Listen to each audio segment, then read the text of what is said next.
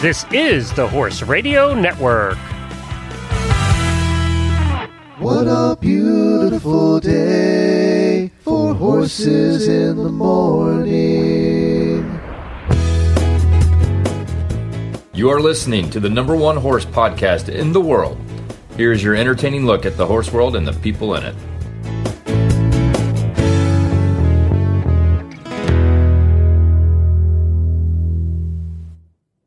Well, good morning. I am Tara Carter from Clovis, New Mexico.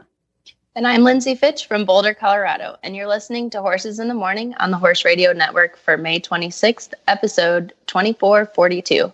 This episode is brought to you by Horseware. Good morning, Horse World.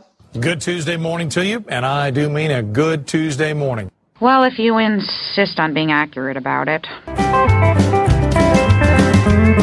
You know, only somebody with perfect comedic timing could produce this much energy in one shot.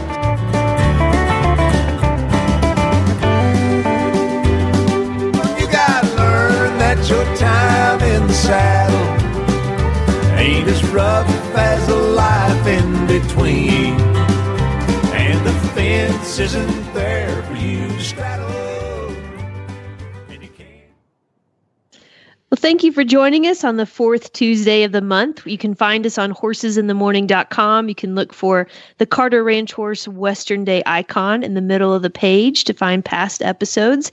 And today we are also joined by Glenn. So it's been a while, Glenn. Hi, guys. It's good to talk to you again. It has been a while. I haven't hung out Western World in a while. Yeah, that's right. So I got to ask you, Tara, you've been down there, and you have how many children now? 14, 15, something like that? Three. How's it been locked up with 3 kids in there in the ranch? It's been good. We've had more time. Like, we've been more flexible. So sometimes we'd have to wait till they got out of school to have them come out and ride. So now it works out really great. We can time it better with the heat of the day. And plus we just finished building a square pen, and we got a bunch of new dirt in. And so they're in heaven, right? Like, we got extra and put a little sand pile over to the side. So it's going good so far. So what's the advantage of a square pen as opposed to a round pen? Well, I am not the person to ask that question. When Trevor comes on later, we'll talk about that. Okay, good, because I've heard negatives about a square pen, so that's why I asked. Well, this is more for cutting, so I don't know. We'll ask So you him. really want to trap the cow in the corner. That's the idea. Yeah. Well, actually, ours is like, it's a square pen, but then we built gates in the corners so we could make it less cornery. Anyway. Yeah, wrong person to ask that question. And how are things in Colorado? Are they opening up a bit? Yeah, things in the last few weeks have really started to open up. It's still pretty quiet. Like, in the evenings, the roads are getting busier, but still pretty quiet, and more people eating out. And I wonder if Colorado's going to see the tourists it has in the past in the summer. yeah, it'll be super interesting to see how many people it brings in or not. And like, just even our local community is so outdoors active that they've had to close down they had to close down Boulder Creek in downtown Boulder because it was so crowded and people couldn't regulate and couldn't follow the rules and all the different things. So there's been several local spots that people have actually had to close down because they were too busy. That's what I was wondering, because, Colorado is one of those states where you get outdoors. And I think what's going to happen this year, travel-wise, we do a travel show here in Florida, so I also read all the travel stuff. And what they're saying is people are just going to stay closer to home or do road trips as opposed to flying. So, the Rocky Mountain National Park could be flooded with people.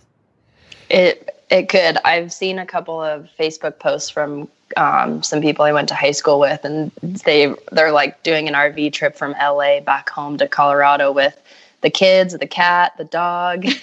They're like, and then a couple of the other people commented like, we were thinking about doing this across the U.S. to go visit our family. Like, let us know how it goes. I do think RV rentals are going to go way up this summer. I think if you're in the RV rental business, you're going to be doing better this year.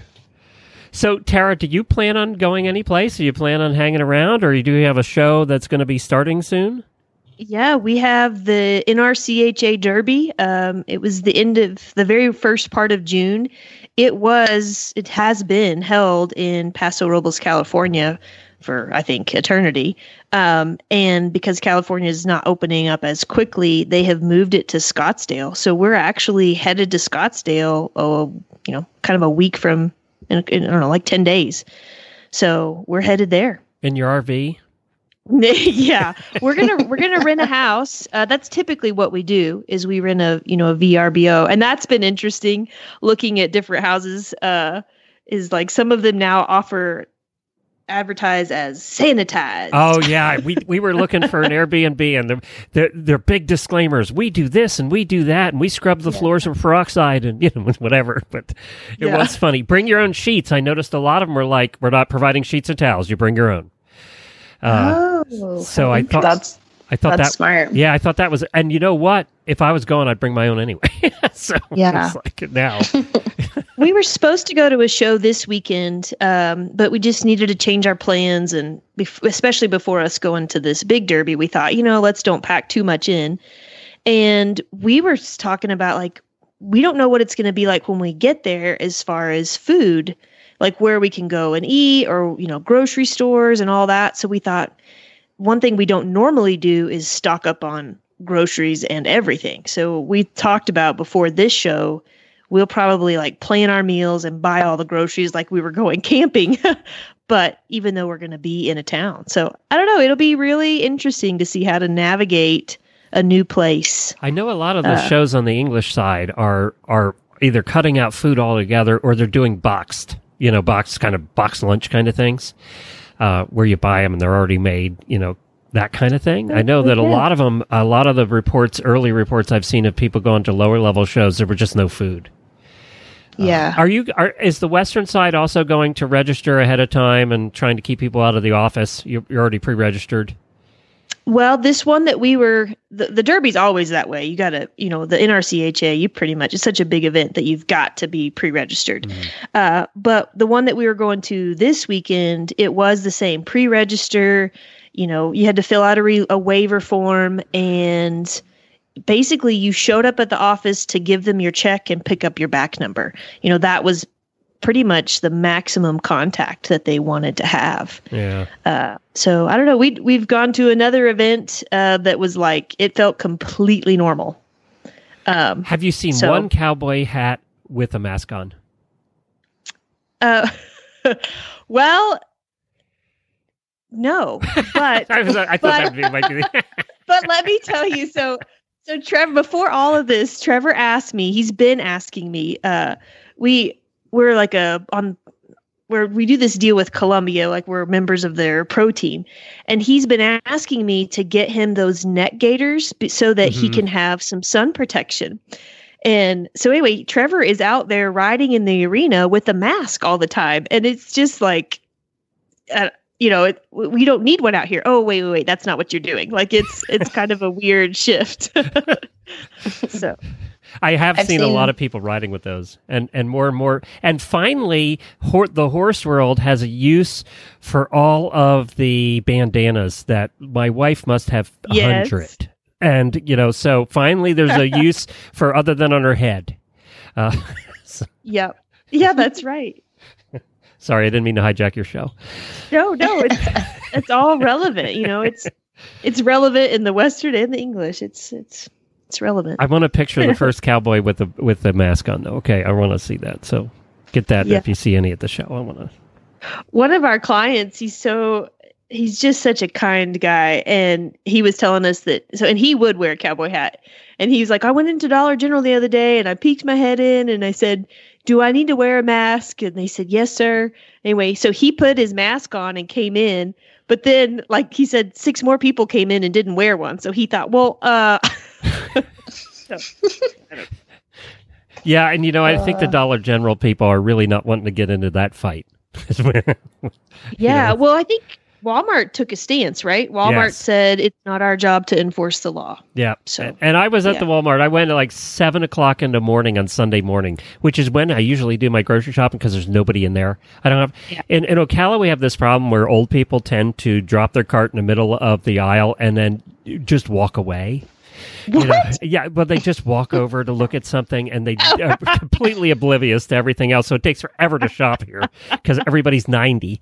So I always go at 7 in the morning, and probably 75% of the people I saw had masks on. But that I would expect for the 7 in the morning crowd. You know, so interestingly enough here, and I think we're a very rural area. When our governor said, okay, we're opening back up, but you've got to wear masks, I would say 70% of the people in the store were wearing masks. And then 5 days later, less people. Yeah. Like, I actually feel like New Mexico has had it because we're one of the most shut down and one of the most sparsely populated. Huh. So I don't know. Yeah, I'm surprised. I kind of expected us not to be that rebellious as quickly. All right, let's get on this non-COVID talk here today. Okay. Good. Well, today on today's show, we'll be going over a couple other topics. We're going to have Trevor on in just a little bit, and he's going to go into his third segment, and we're going to get to talk to him a lot about training in the Hackamore. And then, Tara, you guys have some cool programs that you are doing currently at home. What is your current one? Is it called Hope is Not Canceled? And can you tell us a little bit about what that is and what you're doing with it? Yeah, well, I mean, that's kind of one way that we have adjusted is we do a program for different rescue organizations across the country. And it involves training, kind of getting their teams on board.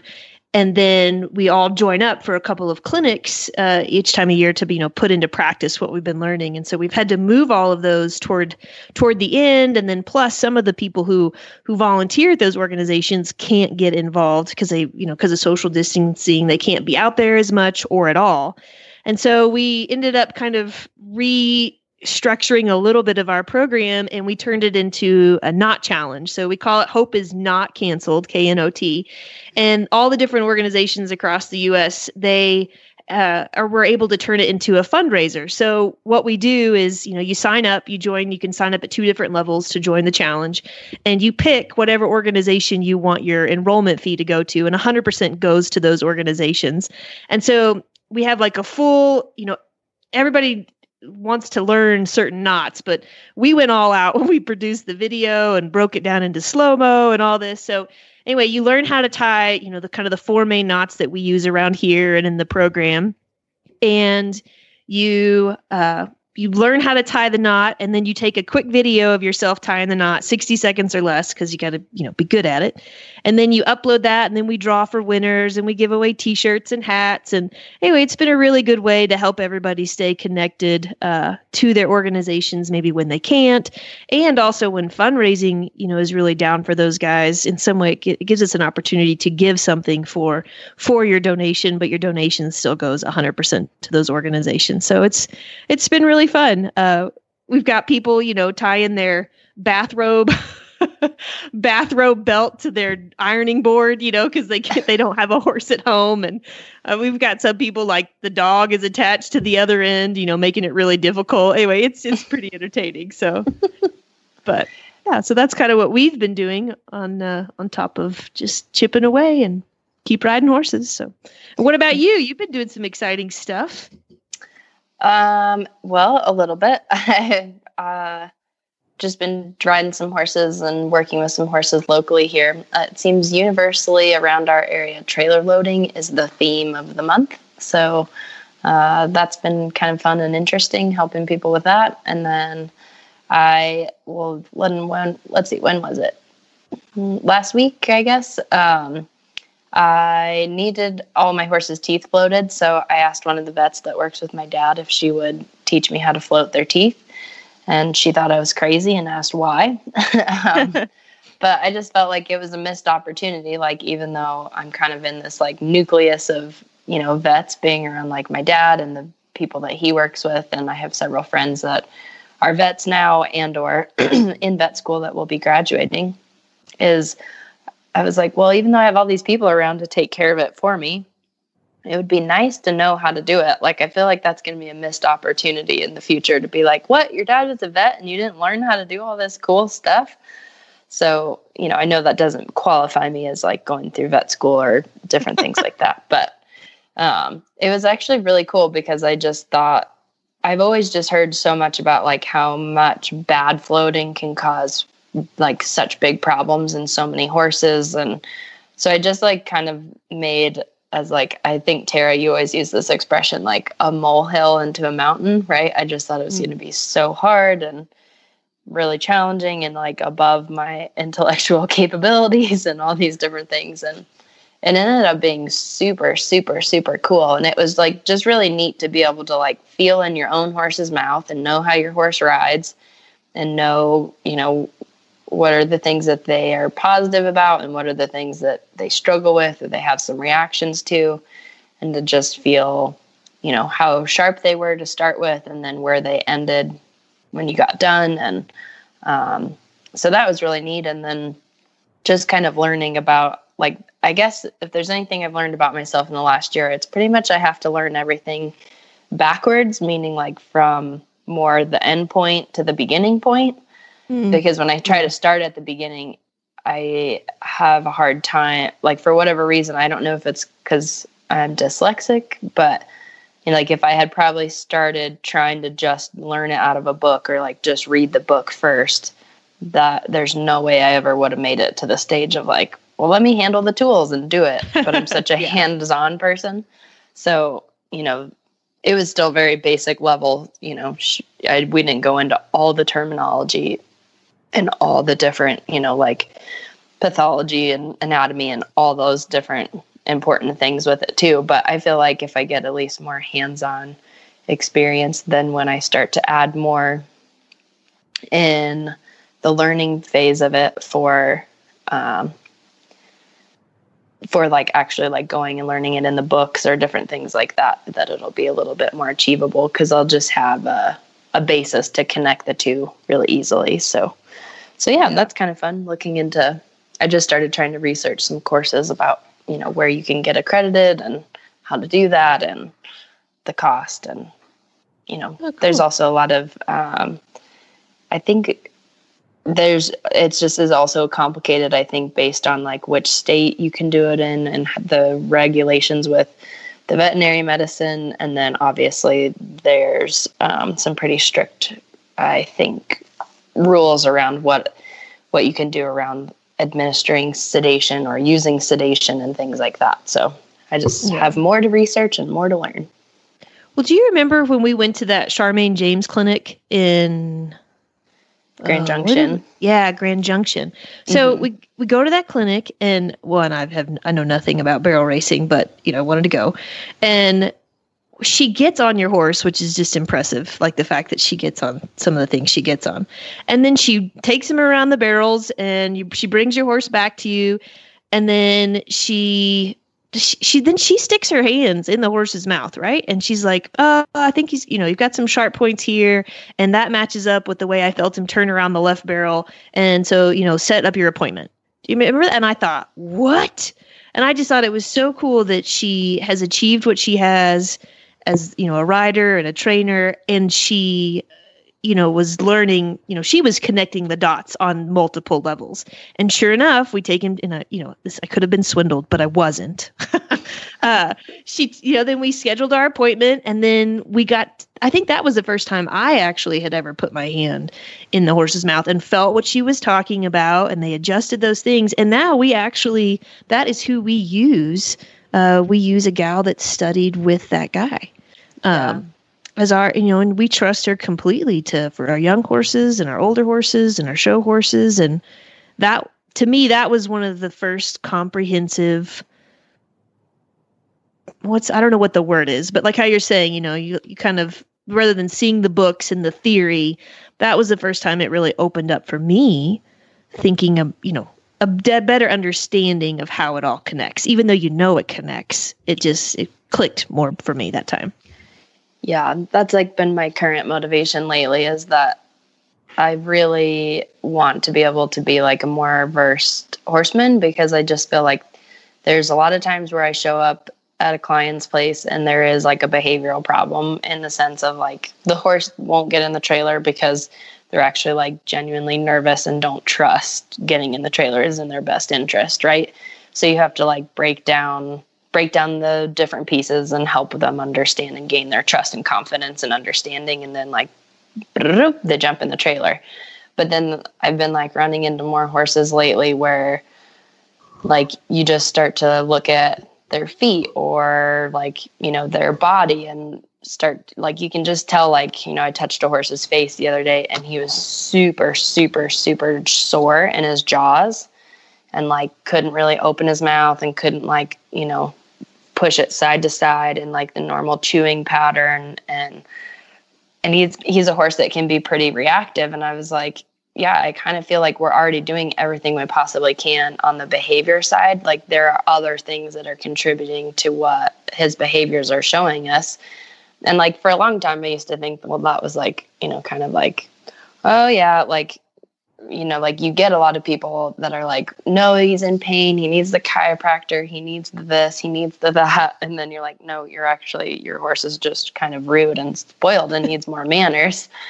But like, there's other horses now that like, more of the clientele that I've been around is like, they're around good trainers and they're around good horsemanship and they're like trying to execute those things well, but they're still running into problems. And then like when you step to the side and you start to like call in other experts that can do those things, it's like, oh yeah, he was really, sore here, or yeah, this is majorly it's going on there, or, it just would just be nice is to have that information and that knowledge to be able to help more horses and help more clients and not just like continue to beat your head against the wall with just the one and only thing that you know how to do. And, and it just continues to support the client and the horse and the community. So that's been my latest motivation is I want to learn how to do all that stuff so that I can be of more use or direct people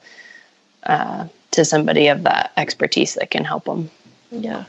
Well, you've also been going to a few brandings and it's definitely branding season. So tell us a little bit about the branding that you went to, because then you got a pretty cool opportunity after that too, right? Hey, before you guys head into branding season, let's hear from our sponsor.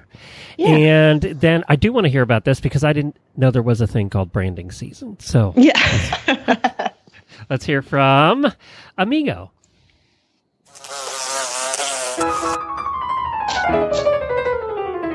Another long, tough fly season is right around the corner. And the only choice for this fly season are the Amigo range of fly sheets because they're built tough and feature the latest in design comfort, bug-busting technology, and sun-protecting fabrics. And the Amigo range has a fly sheet for every budget, from the Amigo Bug Buster Vamoose with no fly zone to the Amigo Bug Rug Fly Sheet. Find Amigo fly sheets at your local or online retailer, or you can visit horseware.com. That's Horseware, HORSEWARE.com.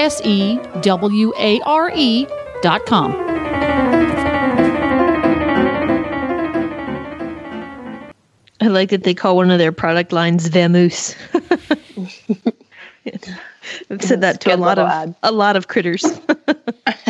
Vamoose, particularly snakes here lately. Yeah. Speaking of a season, that's a season where you live, isn't it? Yeah.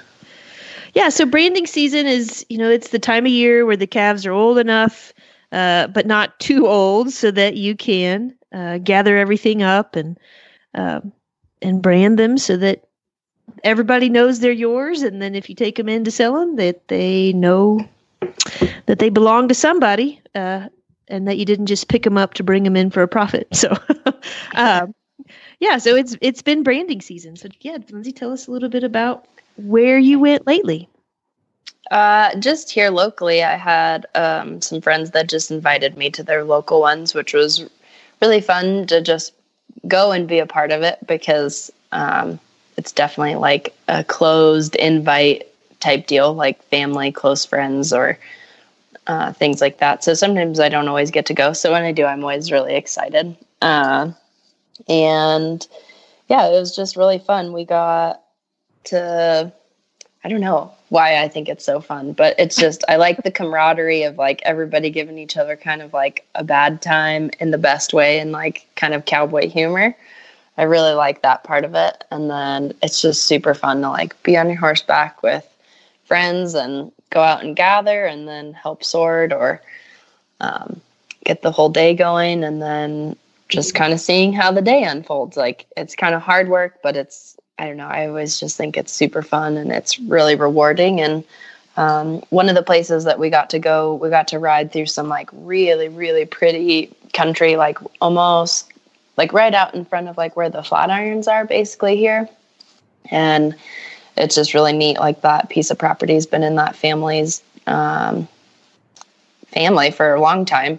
And so some of the people that are around my age, either were like, we were riding and gathering, and they were telling all kinds of fun stories about when they were little and how they'd come out and what kind of games they'd play, and they'd come out and come camping. And, when you'd go out in this pasture, you'd think that like you were just in the middle of nowhere, and, you're really not that far from town, but, it just has like an amazing backdrop. And that's definitely one of the ways I used to drive when I would go to school every day. And I used to like do this funny thing when I was little where I would like pretend you were on a horse and you would like jump over all the fences, like when you were driving on the school bus, Yeah. Like National Velvet, or, and there'd be cows, and like, you'd be like riding your horse out in the pasture and up and down the hills and through all the cows. Like, that was kind of my little imaginary game I played when I was on the school bus. So it was just it was really fun to be able to go and actually ride those properties with them and gather their cows and, be a part of it. And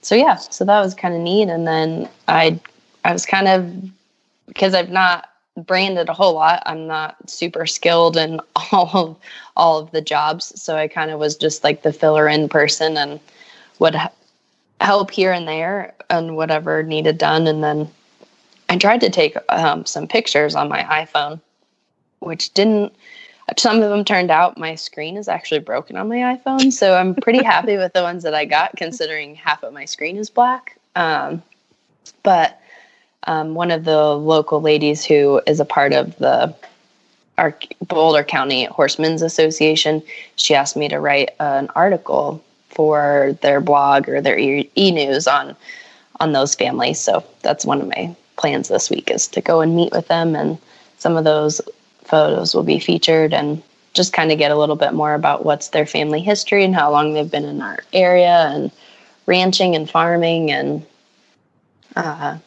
so open to any cool questions that might be good for asking those guys on that article, if you have any. Well, that was one thing I was thinking about is, Glenn, you were like, well, I haven't heard about branding season. And when you were talking about kind of, to me, purpose-driven learning, Lindsay, about floating teeth, for me, branding, like, to me, that's the goal. Like, yes, I would love to, be better at showing ranch horse and better at showing cow horse. But to me, branding like brings it all together for me. It's the heritage, it's the scenery. Well, it's where it all started, right? I mean, that's the reason that you did all this. Yeah. But it also, you've got to have a really great horse, and you've got to be able, because no situation is the same. And I don't know if you've seen those shirts. It's like, I'm sorry for what I said when we were working cattle. Like, it just, it changes in an instant. And even while it's changing. And then you've got a rope. And Trevor always says, like, we actually do a clinic that teaches people, kind of all the scenarios, or as much as we can, about, branding, so that you can, because you do have to like grow up with it and, be invited. And then if you're not sort of in that circle, like, you never get a chance to experience this part that is the core of so much. But then you also, like, you have to work a rope, and you have to be able to ride one-handed, and your horse has to know what to do. And then you still also have to sort of ride a cutting horse, because comes time when you have to sort, the moms from the baby. Anyway, just like all these things, it just encompasses everything. So, whenever I first started learning how to rope, it was all for like this. And to me, learning to train my horse better is for this. So, but there are so many rules and etiquette and different, that come with the tradition and the heritage. And like, I don't even know half of them, except the only one I know is you don't ride in front of the boss. Like, that's the only one I know. And I've definitely messed that up too. But maybe that's why I know it now. So it's sort of like fox hunting. You don't ride in front of the guys in the red coats. It's never good. Yeah. Yeah. Yeah. And Oh, one of the ones I went to, there's a real handy guy there who was being really nice and helping. I was like, I don't know what I'm doing, so I am free to take all the advice you have to give me because I want to do it right, and I want to make sure I'm invited back. And that was the first thing is he said, and he was like, rule number 1, never ride in front of anybody else. And I was like, oh, I do know that one. And if he told me that probably means I've already done it. Yeah. Dang it. And I was like, oh no. I'd kind of beat myself up for that one all morning, but I was like, well, okay. Maybe I didn't ride in front of anyone, and he just thought maybe I didn't know that. So he was going to make sure I didn't mess it up. Yeah. Which I still might. I also feel like that's a rule that you can practice, anywhere. Like if you're in a circle of people or you're, doing a thing, you could just go behind instead of walking across the circle of whatever to get the rope you wanted. You can just go around behind. Like it's a good thing you can practice no matter where you are. So yeah, and just depending on where you go, I guess there's different things. So it would be interesting to know if, like, when you're writing your article, is there anything that those particular families do that are like their rules and etiquette, or, because there's probably some general rules and etiquette, but I wonder if there's any specific to them. And I was going to ask you this, like, we know some families in West Texas that they all kind of run their cattle together on some land, and then they get together for the branding. And the way it works is like they take turns roping, or, everybody's roping, because sometimes you miss and then the next guy goes in. But basically when one calf comes, they brand these, gets branded with this family's brand. And then so they just wrote the next calf that comes in, they use the other family's brand. So hopefully it all evens out. Like everybody gets the same number of bulls, steers, heifers, all that kind of thing. So it would just be interesting to know what specific rules and etiquette might be for that family. Yeah, those are all some of their good practices. Those are all good questions. And it was different how they ran all three, because it was, even though I think one of the families was good family friends with the first one we went to. And then the second and third one we went to, they're all related. And like some of the original families here that like helped homestead and ranch these areas and have for like a long time. So it was just interesting to see the difference between all three, because everybody did it a little bit differently at each one. So that is, just like anybody's, I guess, soup recipe, it is all a little bit different and individualized. So yeah. Well, and there's so many different jobs too. Like, so, it's like the one that you really work toward, right, is to be the person that can be a part of the roping crew, right? Like that's, to me, that's like, okay, I'm going to a branding and I get to rope more than once at the branding. So like, to me, that's the best job, but you got to do all these other jobs to, work your way up to that too. So we could talk a little bit about the different jobs. Like there's obviously the person that ropes, and then it depends. Some places, like in Texas, they typically just rope by the heels and then bring them over to the crew by the heels. But more out in the west, like western side of the states, they'll head and heel, and that makes it a lot easier on the ground crew. So what did they do where you guys were? Where we were at is everybody that roped them, they heeled the calves and then they drug them to the fire, and then they all used a Norfolk, which is like it's kind of like a little modified squeeze chute on the ground, for lack of a better term, for like not knowing how to describe what it is, but it's like a little welded apparatus that they have on a rope and like a tire inner tube, so it stretches and it just drops down around the calf's neck behind its head and its jaws, so that it'll help hold the calf, and then somebody will help like usually take their leg and hold them while they castrate them and brand them and things like that. And but it just helps them to where the rope with the person that's roped their heels can help keep it tight, then it's a little bit easier for the ground crew to be able to help hold them too. So that was how they did all three of those. And I've only been to a few I've not been to very many brandings, but the few that I have been to, 4 out of the 5 used those Norfolks. And then the 5th one, that I went to, which was one of the very first ones when I was like in high school, they would rope them, and then you'd have two people like work the rope in the calf, and then like kind of roll them as they came, and then you'd sit on them and hold them. So you had one person on the front holding them down and one person in the back holding their leg, and then they'd take the rope off and then go rope you another one. So how do they do them where you guys do them? Well, typically in our area, they just heel them and bring them to the fire. But what we do is we head and heel, and then we set the ropes where we hold their hind feet and their front feet. So that way there's nothing around their neck, but everybody, like, we keep them still. And it's not as hard on the crew. So sometimes when they just bring them in by the heels, somebody's got to hold them. But the way we set it up, that, we'll hold them. The horses do the holding, basically.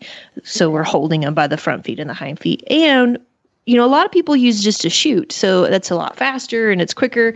But we prefer where everything's in a herd. And then that way the calves stay calmer, and, everybody, it's kind of just more like they're out to pasture. But then sometimes they don't even see the rope come, and then they come out, they get doctored, they go back in, and it just seems to be a lower stress way to do it. So that's how we like to do it, even though there's so many different ways. And then, of course, there's all the other jobs, right, where you ear tag them and vaccinate. And then there's certainly the job of cooking. It's kind of a cool thing that everybody's out there early morning and riding, and then they work all day, and then hopefully you get done by noon. Or before it gets too hot, and then everyone brings out their best everything, their best beans, their best cobbler, I don't know. I feel like the meals are just so good at brandings. They taste extra good. Yeah. Well, you're certainly working for it. That's for sure. Yeah. And then we talked about the other job, which at least none of us ever want, and that's counting. Oh yeah. Do not put the dyslexic girl in charge of counting. Does not go well. You'll have to ask Jen, but I feel like when she was here for that class, for the deal we did with the auditors, Glenn, that like every 5 seconds somebody's going, well, how many are there? How many are there? And just like sheer panic, like, I don't know. So anyway, do you have any favorite stories, Lindsay? Yeah, so this was some people that lived up the road from us, and it was when their little girl, she was, I think, probably like 3.5 or 4. She was still little, and her mom had gotten up real early in the morning to make breakfast for everyone that was going to come and gather and, brand and do everything. So they were up at like 5:30 and making breakfast. And she's over at the kitchen table, and she's eating her cereal, and, she's in her jammies, and she's all tired. She's like, Mama, do you know what I'm going to do today? She's like, what's that? So, I'm going to sit on the fence, drink my Milky, and watch the boys get busted. I just thought it was so funny. It was just like, we got an old timer in a 4-year-old body, right? Like, she's going to sit on the fence with the old timers who are going to drink beer and watch the young kids get knocked around and watch the showdio. And she's going to sit there and drink her Milky and get in on it. I just thought it was so funny. What about you? Do you have any good ones? No, I really, there's one that always comes to mind. It was my first branding. And it was Dad would just hire guys to come and work the cattle here. But, I always wanted to be handy enough to be a part of that crew. And then, so it was my first one, and Trevor had been teaching me, all the things that I was supposed to do. And then we still hired the other guys to come. And they were kind of giving Trevor a hard time, like, yeah, who are you? And you study with that Pat Pirelli guy. They were really giving it to him. Anyway, he just walks in and like throws this big fancy loop because he can really do it. And anyway, they stopped bothering him the rest of the time. So that was kind of my favorite. That's probably one of the things that I love about branding is, like you say, everybody's giving each other a hard time, and it just makes everybody better. And have a good time. But also, like, there's just so many handy things that happen, and the way different people work the ropes, and like all the wrecks that could happen but don't happen. And anyway, probably my favorite stories are just, for us, it's about gaining the skills to do it. Our branding is not full of like really handy people, but we're learning how to do it and getting our skills better and having a good time. And anyway, we do our branding clinic in May, but we had to move. It actually should be going on right now, but we moved it because of everything that's been going on. So, we've been watching everyone posting all their pictures and their videos, and it's like making you miss it even more right now. And luckily we calve a little bit later, so it didn't affect us to move it. But I thought I love watching a few accounts. Emily McCartney, you talk about the generation photos. Yeah, like she's from a generation of ranchers, and she just captures a lot of like the generation type stuff. I think they're doing construction outside. I don't know if you can hear that. A little bit. Okay. Maybe I need to see if they can pause that. I don't know. Are there any that you like to follow? Well, I think we kind of like bounced some of those ideas back and forth yesterday, but there's a couple different accounts. I mean, anything with like the branding and the lifestyle, and those are super cool. But I think some of the other ones that we had tagged were, I don't know that I'll say it right, but Orana Quincy, their accounts are really kind of neat and just like pretty comical how they like even like write some of their tags on the photos of like what you have to look out for or what they're doing. And so that's really cool. And then you sent me a really cool one that I hadn't been following. Who was that? It was Peter Robbins. Mm-hmm. Peter Robbins art. Yeah, that was really cool. Like, and I hadn't been following that account until you had sent that to me. And it's just like so cool. I think they were branding out on the Bell Ranch, and he was there, and they have like a chuck wagon with horses, and they're driving it, and then they've got, like a cavy of horses behind them, and then people driving the horses with the wagon, and they're like headed off to their next thing. I'm like, how do you get to go be a part of that? Like, that is so cool. I would do that every day if I could. Yeah. Yeah, I always joke, like, I feel like I should have lived in the pioneer days, but with internet. And then someone else added, and plumbing. And I was like, oh, yeah, that too. Like, oh, yeah, that too. Yeah, and then I think one of the, like, for comedic accounts is like, of course, Dale Brisby, right? Like, and he like gets to go and ride out with some of like the big guys doing cool stuff with them. And there was one I saw the other day that he had posted, and he was like, we've been ranching really hard.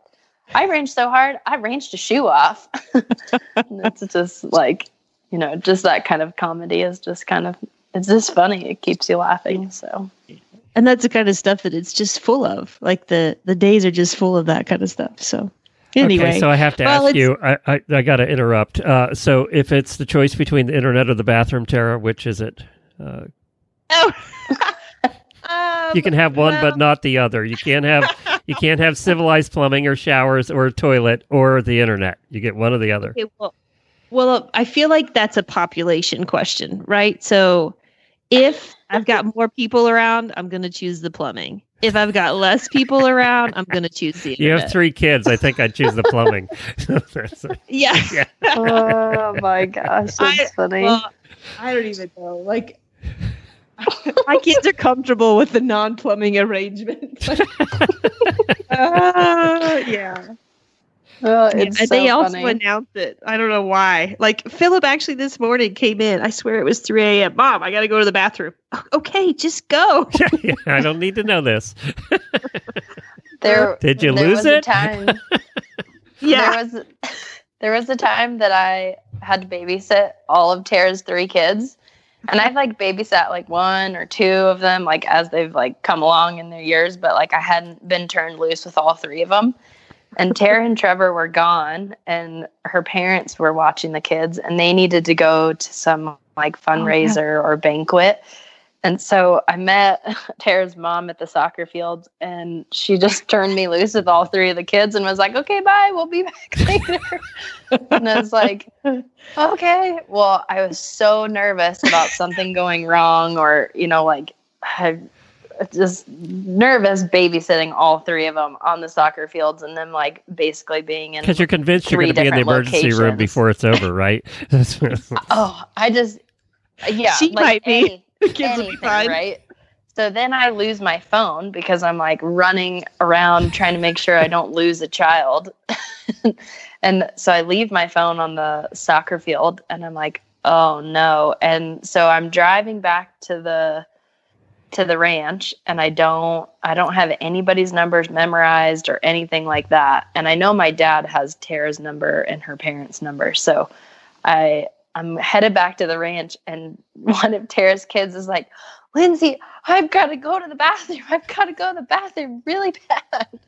And so I got pulled. I think I had to like pull over and like, I think it was Philip, and we like hid Philip behind the bushes and behind the car door.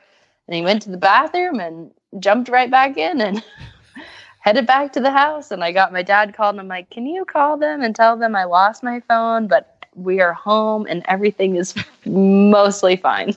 Do you remember the days when we actually remembered phone numbers? Yeah. Those days seem so long ago now. I know. Well, let's take another break for Horseware, and then we'll get Trevor on here to talk about Hackamores. Sounds good. Of horse racing and elite equestrian sports, it's all about how to prepare and repair. Ice Vibe is a truly portable and highly efficient circulation therapy system for your horse. Before activity, prepare to prevent damage by using the Ice Vibe's vibration pads. Repair after the event by using the unique combination of cold packs and vibration to minimize swelling and encourage blood flow. And because it's battery powered, Ice Vibe is truly portable. The essential and affordable tool to prepare and repair. Ice Vibe. You can find out more details about Ice Vibe at ice-vibe.com or horseware.com, or ask your local tack shop or online supplier for more information about Ice Vibe circulation therapy from Horseware. Well, now I know you guys started talking about Hackamores. Trevor has been on a few times, right? Yeah, we're going through a whole Bridle Up series. We go through each of the stages of the Vaquero bridle horse tradition: the snaffle, the Hackamore, the two-rein, and the bridle. And so we're progressing through each of these series with Trevor and gaining his insight on the form. Hey. How you doing? Good. Gaining his I know, you did awesome. So we were just talking about what you've been doing, how you've been going through the different series with us, and how to make it fit your horse best, and different training tips for each of them. So we're now on the third part of the Hackamore, which is where we're going to ask you to tell us what you focus on when you're training a horse in the Hackamore, and then what you look for, in order to know that your horse is ready to progress. So what's your number one priority when training in the Hackamore? My number one priority is when I gather the rein, I want to be sure that my horse's nose doesn't push away from my hand. So if you have a 2-foot rein and your horse pushes and makes it 2 foot 1 inch, that's a bad sign. So what I try to do, what the Hackamore really helps a person do, is it evaluates your horse's softness or its obedience. And what I mean by that is people have a tendency to hold and pull. And those are two things that horses tend to lean on or get scared and move away from. So using the Hackamore, by using rhythmic pressure, it can help the horse come off that pressure. So the number one thing I'm looking for is if my horse can keep slacking the rein and never lengthen it. That's a bad sign if your horse lengthens your reins. It's interesting to me because it seems like the Hackamore, what I've been learning about it is that the idea is that they never lean on it, but it's also one of the tools that they can tend to lean on the most. They sure do. And so go ahead. No, go ahead. Well, with the lean, that's where it's a tricky tool for the human to get used to, because as soon as you go to it, you're going to want to throw the Hackamore away. You're going to want to sit there and say, my horse feels awful, and it's the tool's fault. My horse never felt like this in a snaffle or whatever I was riding him before. whoever told me to ride in a Hackamore, they're going to ruin my horse. and the reason that is because you have to use the Hackamore different than all your other tools. So that's one thing I feel like sometimes when people ride in a Hackamore for the first time, they feel like, okay, yeah, this is a really great tool, or it opens up a different level of communication. But then the longer they ride in it, the worse things get. So how do you prevent things from getting worse in a Hackamore? Or how do you help people prevent things from getting worse? Yeah, give it time. And so I don't like putting a time limit on it, but at least a dozen rides in a Hackamore. And the biggest thing, those of y'all that are listening, how I use the Hackamore, if you often get your hands, just spread your hands as far apart, like you're checking your wingspan. And then you look down and your horse's nose is out in front of you. That's the angle you want to use your reins. You make a triangle from your horse's nose all the way out there to your right hand. That's the angle you pull or bump the Hackamore. What a lot of people do is they pull straight back to the horse's withers, or we're so used to pulling back to our hip bone that the horse leans or it gets confused. So the hard part with the Hackamore is it goes all the way around the horse's nose. So by pulling out to the side, it actually pulls on one side of the horse. And don't get the Hackamore confused with side pull. The Hackamore, it's way more of an oval. So if I pull with my right rein, it's pulling the left side, the left front of my horse's nose. And so that's so when people get started on the Hackamore and they're having difficulty, I just say stay with it, and keep your hands wide. You want to use your triceps. You want to extend your arms in the Hackamore more than you use your biceps and pull back.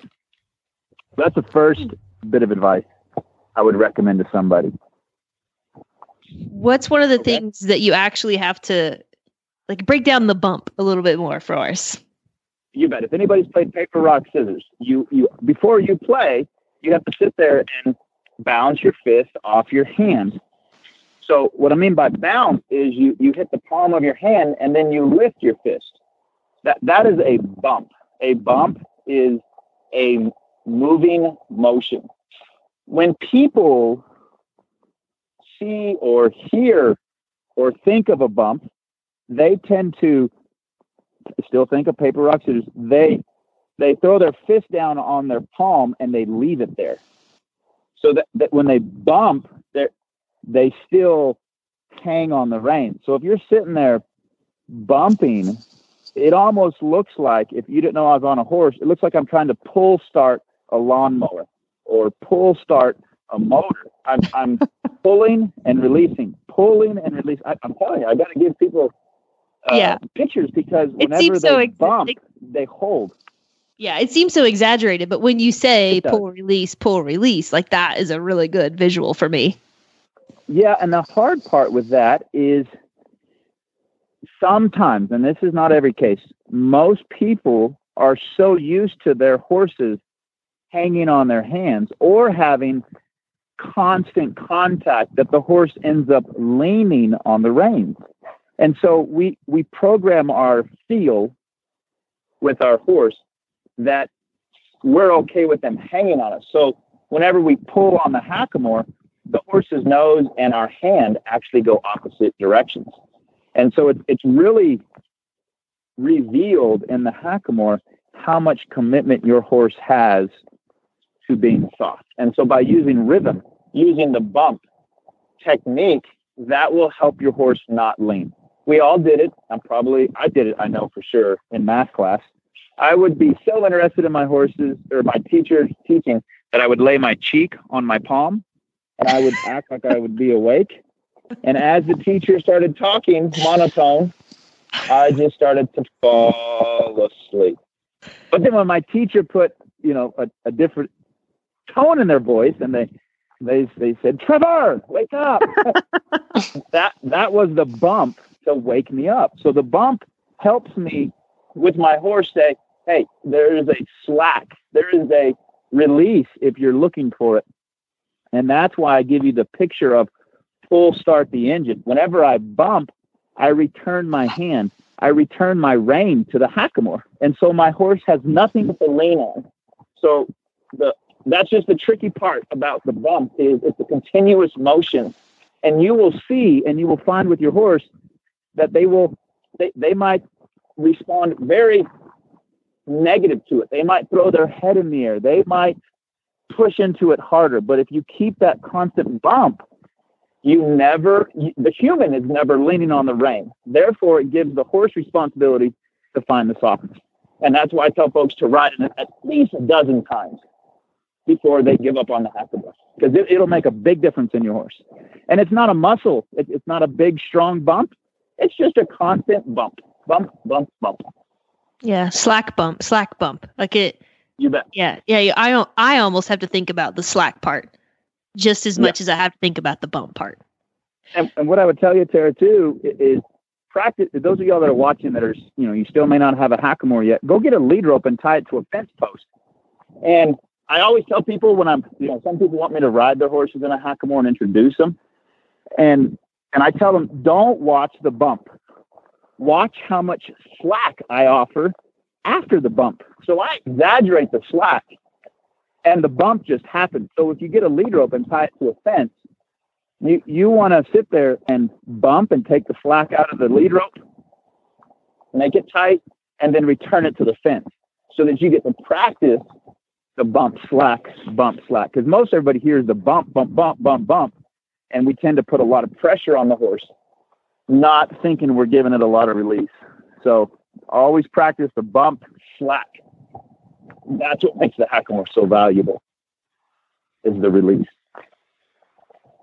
You're getting me excited talking about this. There's a lot I want to talk about. I'll wait till y'all ask the question. So as far as other than just really focusing on putting the slack and the bump and not leaning as a rider, how do you have a few go-to things that as you're riding that you look down and you look for, or that you should see in the loop of your reins? How do you make sure you're doing what you're talking about if you're practicing this at home? Yeah. That's a great question, Lindsay, because one of the hard parts is we just go to the Hackamore and we test it out. We try it out. We go do everything we already know we can do with our horses. And what I would do, Lindsay, is I would try all the things I know work really well. And so things that I'm looking for when I look down at my horse, I want to sit there and think of a hula hoop. So I'm on a horse right now talking to y'all. And I think of a hula hoop, but it's out in front of me. It's not around my body. And the hula hoop goes from my horse's nostrils all the way around to my hand. So it's a little bit smaller hula hoop if you ride a quarter horse, probably a big hula hoop if you ride a one blood. But what I'm getting at is you want to see if the Hackamore brings your horse's nose inside the hula hoop. So there's an imaginary perimeter, Lindsay, that I'm always looking for. And Lindsay used a good word that's like the reins. What are you looking for in your reins? I want to have my reins draped or have slack in them. I don't want it to be steady. I don't want it to be like telephone, where you had, the styrofoam cup and the string across, and you had to keep it tight to talk through it. I want to have my horse giving the slack to my hand. So I like to start off with lateral flexion. I like to sit there and just get on my horse or be on the ground and bend my horse's nose around. And that's the first way I can sit there and practice my bump. And I use the word bump. All the letters are not capitalized. I'm not saying bump, bump, bump. I'm just saying, there doesn't need to be a steady feel. There needs to be a constant rhythm to help your horse. And what you might notice when you do that, Lindsay, is your horse might misunderstand it and pull away from it. But you just keep your pressure on in the bumping fashion until your horse gives you some slack. And things that I look for over time with the Hackamore, it teaches my horse to stay inside the hula hoop. The hula hoop at first is from your horse's nostrils to your hand. That's how round it is. That's how big it is. But eventually your horse stays inside the Hackamore. So the slightest movement of your rein your horse yields to the hackamore and stays really soft and really committed to putting slack in there. So I'd look for your horse, test out the things that you do well. If you can back your horse up, if you can turn the front end around, just guiding left and right, you want to notice the first response from your horse. When I pick up the rein, do they move away from the hackamore or do they move towards your hand? Hey, that sounds easy and terrifying at the same time. It does. Like, let me go out and see how well I'm not doing all of those. Yeah. Okay. Well, that's the hard part about it is I see a lot of folks, they're comfortable with the horse leaning. And there's a time where I didn't even know my horses were leaning. I was thinking they didn't weigh 2 pounds on my hand. They went from 10 pounds to 2 pounds. And I thought that was super light. And that was an improvement for my skill set. But as time got farther along and things were harder to achieve, somebody told me your horse needs to be the weight of your rein. They need to be lighter than your rein. And I said exactly what you said, Lindsay. I said, that sounds terrifying because what if I ride in horsehair, ultralight rein? My horse is never going to be that light. But over time, through my observations of swapping tools and challenging my horse and challenging my feel and technique, I got to observe some improvements in my horse. My horse didn't stay that way because of learned behaviors, but I knew the feel that I was offering, my horse had the opportunity to improve. And so, like, when you were learning this and you were improving your horses in the hackamore, were there specific people that, like, you would look up on the internet and you would watch them and, like, then take videos of your horses and try to compare to see where your horses may look or hopefully feel the same way that person's horses would look? Or did you ride other people's horses? Like, how did you kind of help build your experience and your knowledge base as you were learning? So where I went to school, it was a lot of bridle work. A lot of horses were ridden 30 days in a snaffle, and then they were ridden in a bridle. So I didn't get to ride with a lot of hackamore people until about, I don't know, I was into horses 6 or 7 years. And so my horses had learned how to push on a hackamore. They'd gotten sores on their nose because of my ignorant hands. And I always thought it was a tool's fault. So the first couple of folks that I really got to see and admire and notice a good hackamore horse, it was Buck Brannaman and Martin Black. And then I didn't even realize it where I went to school, Lindsay, but Ray Hunt came and he rode his horse in a snaffle one day, and then he rode him in a hackamore the next day. And I didn't even know what I was seeing. So if I was observant, I would have seen it within the first year of me riding horses with Ray Hunt, but I didn't even know it. I just thought he didn't have anything in his horse's mouth. So Buck Brannaman and Martin Black were the first guys that I could really see the change in a horse. The horses just operated. They operated on that slack rein that I was telling you. It's so easy to achieve just by a simple bump and slack. But their horses never challenged their rein. And what I mean by challenge is, you know, when I would pull back on my horse's head would go up, their nose would go up, and then their feet would move. And there were just subtleties that I never recognized. And as I got to watch those guys ride their horses, and it was short glimpses, you know, it's just like the stuff that we'll learn from this conversation. We may not be able to retain everything, but we'll take little pieces here and there that will help us remember. And that's what I took away. I took these short little glimpses, and we didn't have cell phones to record, and I didn't have a video camera. But those little spots that I got to watch, Lindsay, they stuck in my mind because I'd never seen them before. And so I strive to get my horses like that. And I guarantee you, probably today, I'm still looking for all nice feel that those guys had pretty consistent with their horses. It's just a feel. And that's the thing. The hackamore helps display our hand and our horse's understanding. And that's why it's such a challenging tool, is because it's quite revealing. Right. And you talked about like your horses getting sore and stuff like that. Like I know some really pushy horses that have learned to lean on the halter or things like that. Like you can even kind of sore their face up with like the knots on the halter and things like that. And you're always trying to do a good job of staying staying this side of that, obviously, when you're working with a horse. So with horses that come into your training program that already don't have as nice of a field developed as maybe some of the ones that are homegrown with you all, how do you stay out of, or this side of trouble with soaring one up and still helping utilize the tool and maximize what it offers? So what I try to do, I try to put them on a 2-day on, 2-day off program. And so, whether I get an older horse or a young horse, I'm always riding them in a snaffle because I'm very comfortable in a snaffle. I can figure out the horse's behavior and help it improve in a snaffle. And so once I get the horse, I'm not going to say figured out, but once I know the horse is, not that troubled, I'll ride it in a Hackamore for 2 days. And then I'll go back to my snaffle and I'll ride that. And depending on how soft that horse was, if that horse was really soft in the Hackamore, I may stay in the snaffle 1 day and then go back to the Hackamore. If that horse was really pushy, like you said, and didn't have a strong understanding, then when I go back to my snaffle work, I have to have a higher expectation of softness with that horse. And then I go back to the Hackamore. So you want to think about, from a riding perspective, how can you improve your expectation? That's a lot, Trevor, to worry about and pay attention to. But so there's a guy that taught me, his name was Andy Booth, and I thought I was making some pretty good progress with my horse. I could use my index and my thumb and just politely bring my horse's nose around to my boot.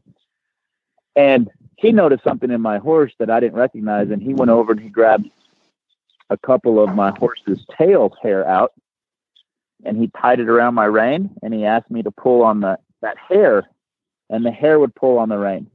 Well, what I didn't notice was the initial contact, my horse pulled away, and it broke that horsehair.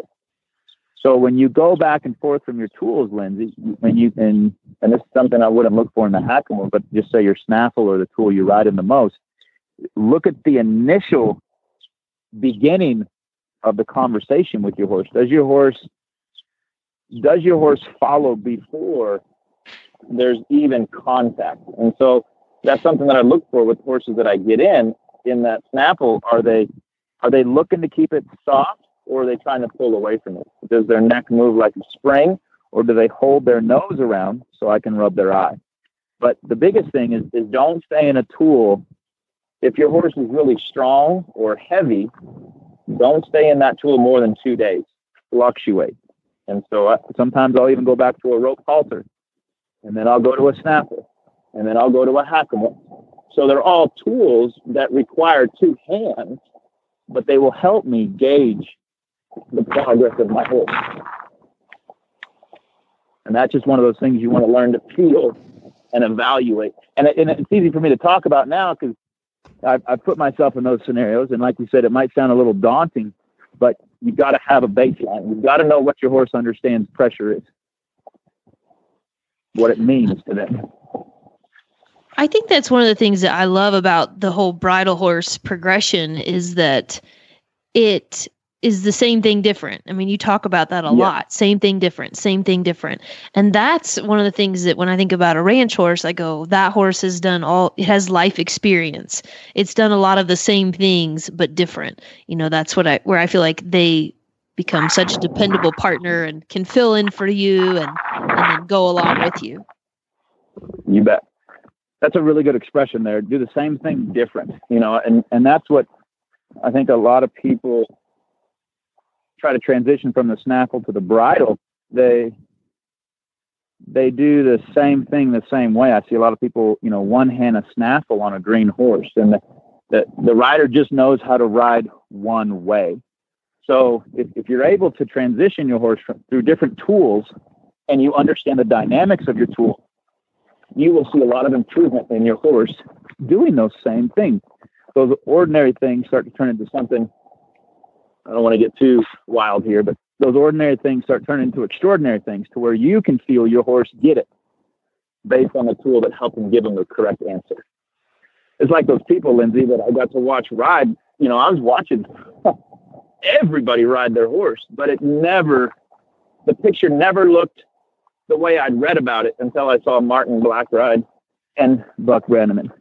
And that's when it started to strike a chord with me. And it was like, that's what that book was meaning. That's what those guys were meaning when they were telling me, look for your horse to put slack in that rein.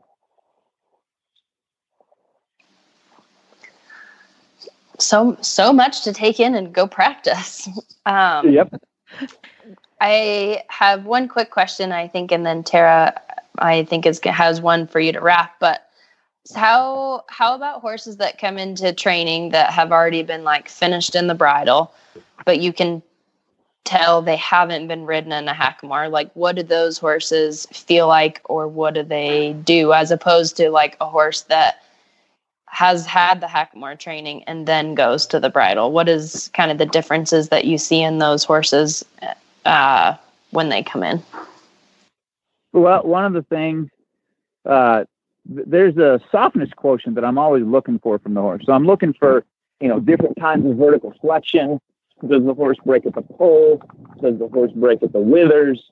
And how well do they soften their chin? And the Hackamore can really help with all those things. And that was a lot to understand. The pole, a lot of people understand vertical flexion, their pole down to their nose softens to the reins. With the Hackamore, what I can work on is different with the bridle. Some of those bridle horses, and the horses that have been ridden in the bridle, I'm going to say they're a little stiff necked. They feel very straight from their nose to their tail. And so, not that you can't get them loosened up in the bridle, but I try to go back to the Hackamore and just help get all that flexibility back. So the nice thing about the Hackamore is when you engage it, it touches underneath their chin, where the chin strap was communicating with those bits.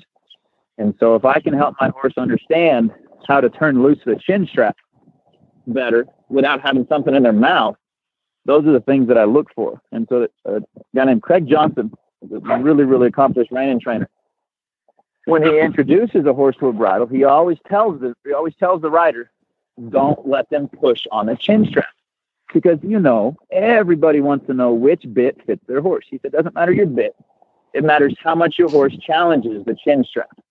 So those horses that push on the chin strap, whether it be a metal chin strap or a leather chin strap, that Hackamore can help turn them loose to where they start giving with their chin a bit more because of the action of the Hackamore. So in reverse, the Hackamore is a progression from the snaffle, and it's ridden before the bridle. But like you said, if we get a horse in that's been ridden the bridle a whole bunch, instead of sitting there and getting bigger bits or trying all sorts of different bridles, I can get my horse softened up to the action of the Hackamore, and therefore they become better in the bridle.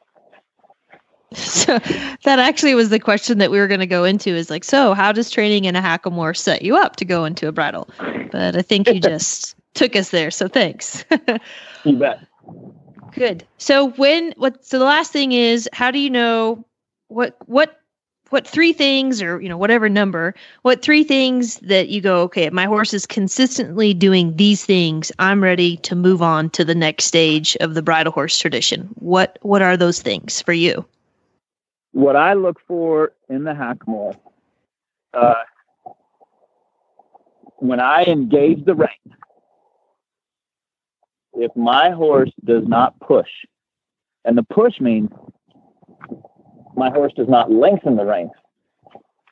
That's number one. That's first and foremost. And that's why that gentleman, Andy Booth, he took my horsehair and tied it to my rein, because my hands didn't understand the lightness. And so when I finally observed, when I pulled the rein, my horse went the opposite way. So that's my first requirement from transitioning from a Hackamore into thinking about going to the bridle, is when I pull on that rein or bump on that rein, my horse softens. The next thing I want to notice is how well can my horse respond to rhythmic pressure. And some horses, it can scare them. So when I go to bump on that rein, I want to see if my horse can just do the same thing as a steady rein with the bumping rein. And this is similar to the snaffle. If I can perform my maneuvers one-handed in a Hackamore, that means I have a slack rein and it's beginning the stage of neck reining. It doesn't have to be complete, but if you can ride your Hackamore in one hand, now it's time to start thinking about transitioning to that two rein. So those are the three elements. My horse's initial response to pressure, my horse responding to a rhythmic or a bumping rein, and can I guide my horse holding the reins one hand? So those are pretty big requirements, but that's the time. That's why you spend the time in the Hackamore, because in my opinion, I think a Hackamore horse is one of the most elegant looking things that a horse can wear and perform underneath. Because it's an honest test. It's the horse showing that they're not going to purge or push through that nice piece of rawhide around their nose. That actually gives me a really clear picture and definitely follows.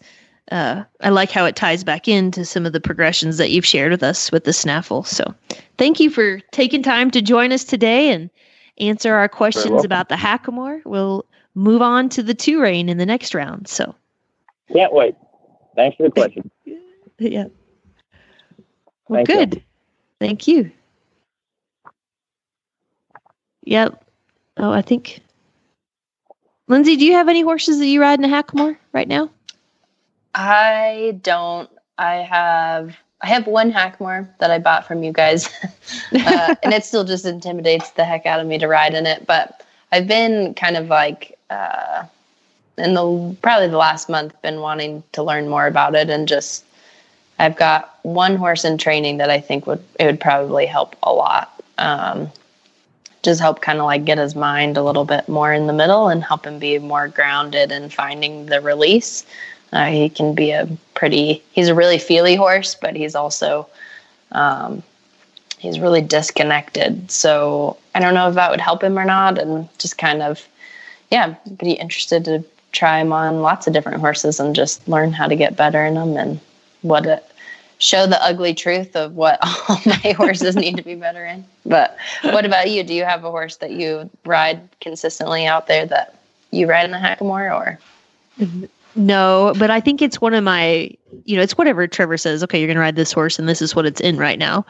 But I'm like you, I think it's one of my favorite tools, but I do think it is one of the most intimidating. And it just requires you to be so much more present. So, I don't know. That's what I think. So, I think that's pretty much it. We've gone over the Hackamore. I'm excited to go into the two rein next time because it's I feel like it's so complicated because now we've got bridle and the Hackamore and all that. So it will be, maybe if we talk about the two rein, it will make the Hackamore seem a little more like a stepping stone than an end goal. So that might help us both. We thank you guys for joining us today. If you'd like to find out more about the branding events or some of the challenges that we have going on, you can contact me via carterranchhorse.com. Or if you'd like to visit with Lindsay, you can go to the horsesinthemorning.com page and use the contact button. You can also find the links to today's guests and the show notes at horsesinthemorning.com.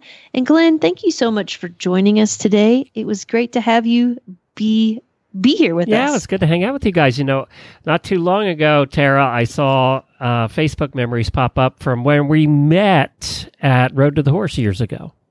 Yeah. Back in March. I saw those pop up. It's like, yep, that's where I met you, right? Yeah. And William, our oldest, he rides Sailor, which is it's a horse that we got that year. Oh, is that right? I think so. Yeah. Anyway, so I kind of have Road to the Horse memories often when William is riding. Yeah, I felt bad for him not being able to do it this year, but there was no way they were going to do it in June. But right. So next year. Yeah. I guess my point of that too is like, I know how old that horse is and I know how old William is. And it's hard to believe it was that long ago. How long ago was it? Well, I think William was I think he was almost 2 and he's 7 now. So he's almost 8. He's almost 8. So It would be maybe 6 years. 6 years. Wow. Yeah, that's where Tara and I met for the first time. We were wandering around, and you guys had a very fancy booth. Yeah, thanks. I'd like to sell that. If anybody wants to buy a very fancy booth, you can apparently get it for cheap right now. She wants to get it out of the house. It was very fancy, all wood, and it was very classy, like you, Tara. Oh, thanks. But that's what caught my attention first. And then there was this cowboy girl standing there, and I think we ended up talking, and that's how it went. You know, it was just We were selling wild rags then, which would be coming in handy right now. Yeah, you were actually. That's right. That's right. Yeah. You never came back with that booth, did you? That was probably a pain in the ass to carry around. We did the next year. Did you? And there was a lady there who wanted to buy it for like a wedding. You should have sold it.